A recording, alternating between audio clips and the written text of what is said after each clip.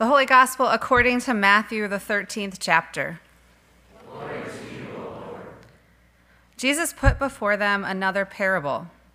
The kingdom of heaven is like a mustard seed that someone took and sowed in his field. It is the smallest of the seeds, but when it has grown, it is the greatest of shrubs and becomes a tree, so that the birds of the air come and make nests in its branches. He told them another parable. The kingdom of heaven is like yeast that a woman took and mixed in with 3 measures of flour until all of it was leavened. The kingdom of heaven is like treasure hidden in a field, which someone found and hid. Then in his joy, he goes and sells all that he has and buys that field. Again, the kingdom of heaven is like a merchant in search of fine pearls. On finding one pearl of great value, he went and sold all that he had and bought it. Again, the kingdom of heaven is like a net that was thrown into the sea and caught fish of every kind. When it was full, they drew it ashore, sat down, and put the good into baskets, but threw out the bad. So it will be at the end of the age. The angels will come out and separate the evil from the righteous and throw them into the furnace of fire, where there will be weeping and gnashing of teeth. Have you understood all this? They answered, yes. And Jesus said to them, therefore, every scribe who has been trained for the kingdom of heaven is like the master of a household, who brings out his treasure, what is new and what is old. The gospel of our Lord. Praise to you, O Christ. Well, good morning. It's good to be with you. I come from Cole Camp, Missouri, which you may not have heard of, a town of 1,000, and I am delighted to be here. A little bit about me, I want to share a few of the various callings that are placed on my heart to give you a sense of who I am and what I bring. First and foremost, right now, I'm a mother to 2 8- and 6-year-olds, and so both of them help me see the small things in life. They encourage me to pay attention and slow down. I'm also a pastor, been serving in the ELCA for just over 11 years now. And also, being a pastor, you are in seasons of small things quite often as well, and encouraged to pay attention to how God is at work and where small glimpses of grace are popping out in the world. And then, as Pastor Amy said, I'm also a writer. And in writing, I am able to use words to grasp the unknowable, the confusing, the mystery of God's grace, and try to wrestle with it and put it into words so that others can be reminded of God's grace and that they're not alone, especially for mothers. And one last bit of information about who I am and what I bring to you is that I'm a walker. And so walking is a way that I do one small step after another, putting one foot in front of the other, whether it's walking through pain or the unknown, one step in front of the other. Most days is one of the most holy prayers that I know to offer. And so this morning, as we were hearing over and over again, right, Jesus said, and again, this is the kingdom of heaven and what the reign of God will look like on earth.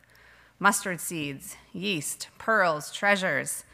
I wanted to focus in on the small aspect of that mustard seed, the small things, the small seeds that are within us, before us, and around us. Because we know as people who gather week after week as Christians to proclaim that Jesus is our Savior, that Jesus has lived and died and rose again and will come again, that it's in the small daily acts of rising and dying that our faith, the crux of our faith, lives. And sometimes that's the small thing of saying good morning. Sometimes it's the small thing of getting out of bed, making the phone call, connecting with somebody who has hurt you. Sometimes it's a small thing of just drinking the water, the small thing of reaching out to somebody, a hello, a line of scripture that's stuck in your head, a phone call. The small things, step by step, lead us to seeing God's kingdom around us. When I was 21 or so, graduated college, 2 months after I walked and received my diploma, I took an airplane and headed to West Africa. I was in the Peace Corps. And so think about if you had a child who went away for 2 years. Communication was not as it is now. I see Peace Corps volunteers who have their cell phones and are able to really connect with their family when they're away. I didn't have that. I did have a cell phone that worked miles away from where I was living in the middle of the country, had to stand in just the right place, the right time to be able to connect to my parents. But I did get to connect with them occasionally. And so I want to ask you, if you had somebody, a child or a friend who was overseas, what is the one thing you would say to them every time you got to talk to them? I love you. What else? What was that? How are you? Say it again. I miss you. Yep. Be safe. Yep. Those are great. I think my parents did tell me that. The thing that my father, who is no longer living, would say to me every single time he talked to me on the phone, and I no joke, every letter he wrote to me, he would say, "Make sure you wear your boots." Make sure you wear your boots. Smart. It's smart, right? Well, the thing about it is I lived in a country in the Gambia, so it was hot all year. So I had my boots that I brought. Do you think I wore them a lot? No, I did not wear them very often. And yet I would tell my dad, "Yes, Dad, I will wear my boots." But in that small phrase, because it's a small thing, right? To connect with your daughter, to be worried about her, to believe, though, in the work that I was doing overseas, in the growth that was happening in me, that was what he could offer. Make sure you wear your boots. And I hear that phrase, and I think under the layers, the small thing and the message that comes with that, make sure you wear your boots, is make sure that you remember that you're not alone, that I'm connected to you. I'm praying and hoping and channeling all of my energy into your safety for those 2 years. But I also know, my dad knew that I was so many thousands of miles away. He couldn't protect me as he had those 20-some years beforehand. He knew the heart of what it is to live this life and this life of faith is that it's hard, that it's challenging, that there's times when you can barely speak, when you don't know which way to go. There's times when you fall on your knees because there is no other understanding of how to move forward. Be sure to wear your boots. Remember, I love you, I'm with you, but I know you're not alone. So the thing about it too, so my dad would tell me, watch out for snakes, watch out for the hippos, and make sure you wear your boots. Every time. And so, as I shared, my dad died a handful of years ago, and I still hear that advice. Because as a faithful person, my dad knew that a life of Christ requires us to sort of lace up, to go into the world, to know that we're going to be sometimes in places where it feels like we're alone, where everything is against us, where you make a decision, you feel like you're on the right path, following where God has called you, where your gifts have aligned, and yet you feel alone, uncertain. But remember to wear your boots. I am with you. God is with you in the muck and the pain and the challenges of the life that is before you. Remember to wear your boots. And that small phrase has stayed with me.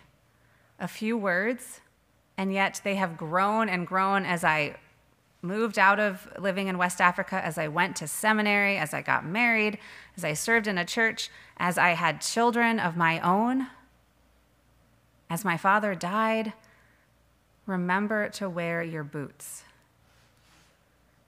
Fear not, you are not alone. Those small words then have grown. Just like that small mustard seed, those words have taken root in me in a way that my father probably had no idea. He would laugh, I would laugh every time he said them, and yet they have taken root. They remind me as I gather in community to be among God's people that it can be messy, that we can make mistakes, that I make mistakes, and that we can gather together under the bread and the wine, receive it, that we can gather with the water of baptism that pours and claims us all, that we can gather and be reminded that God is with us.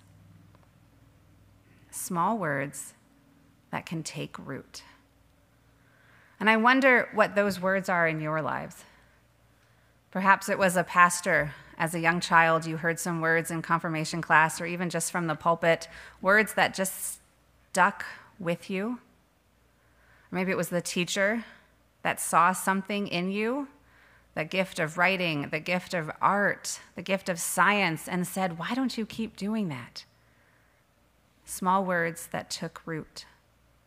Maybe it was the friend who saw the behavior that you were doing, the addiction that was claiming your life, and said, hey, let's get some help together.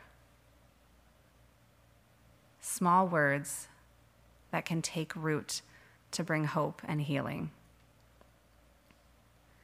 Week after week, we gather to hear these small words. We hear the words offered from the pastor, the grace of our Lord Jesus Christ, the love of God, and the communion of the Holy Spirit be with you, in you. Every week at communion, you hear the words, take and eat. Small words that take root. And over again, we hear the words, you are loved. You are loved, you are loved, you are loved. And so as you go out into this world that is messy and full of pain, whether you're dealing with your own sickness or diagnosis or a recent loss, whether you're unsure about what's to come and what's next, may you remember to wear your boots, but also more importantly, remember that you are loved and God goes with you. Amen.